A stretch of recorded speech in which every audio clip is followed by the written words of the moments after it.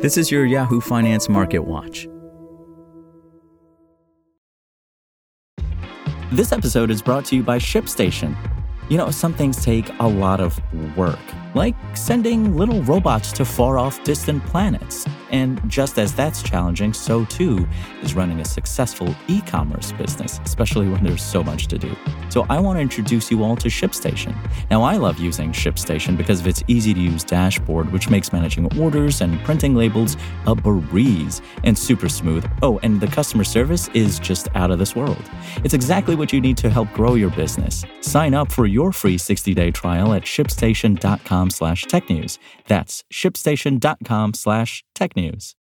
U.S. stocks recovered from earlier losses on Thursday to end the session mostly flat after a fresh reading on December inflation came in slightly hotter than economists had expected, raising new questions about the Federal Reserve's path on interest rates. The S&P 500, which had been down as much as 0.8% during the session, closed just under the flat line. The Dow Jones Industrial Average and the Nasdaq Composite hovered slightly above break-even. Interest rate-sensitive sectors lagged the most, with real estate and utility stocks ending the session lower. Stocks have struggled this week as investors counted down to the U.S. consumer inflation reading for December.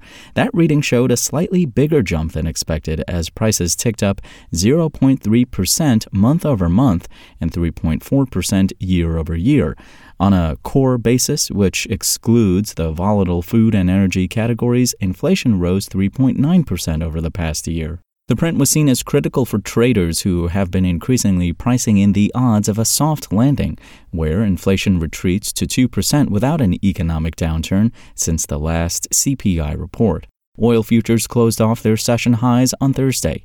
West Texas Intermediate, which had advanced more than 3%, settled up about 1% at $72.02 per barrel.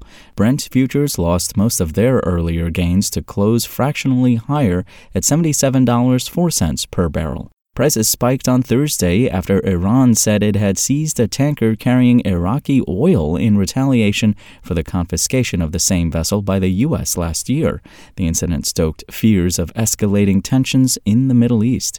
Meanwhile, U.S. spot Bitcoin ETFs began trading on Thursday after the SEC gave regulatory approval on Wednesday. Bitcoin held above $46,000 per token, while rival Ether jumped amid bets. The second biggest token is next to get the ETF green light.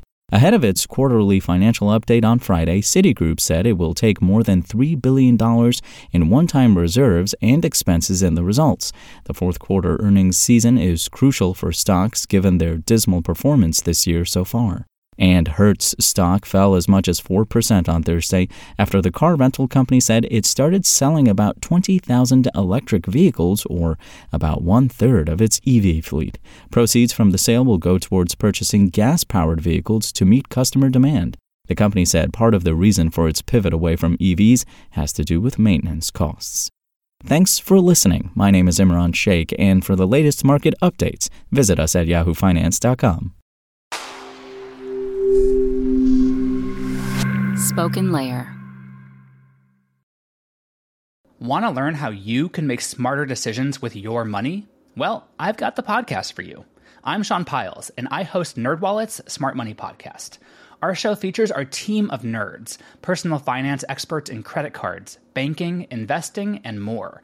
And they'll help you make the most of your money while cutting through the clutter and misinformation in today's world of personal finance. You'll get clarity on strategies to help you build your wealth, invest wisely, shop for financial products, and plan for major life events. Listen to NerdWallet's Smart Money Podcast wherever you get your podcasts.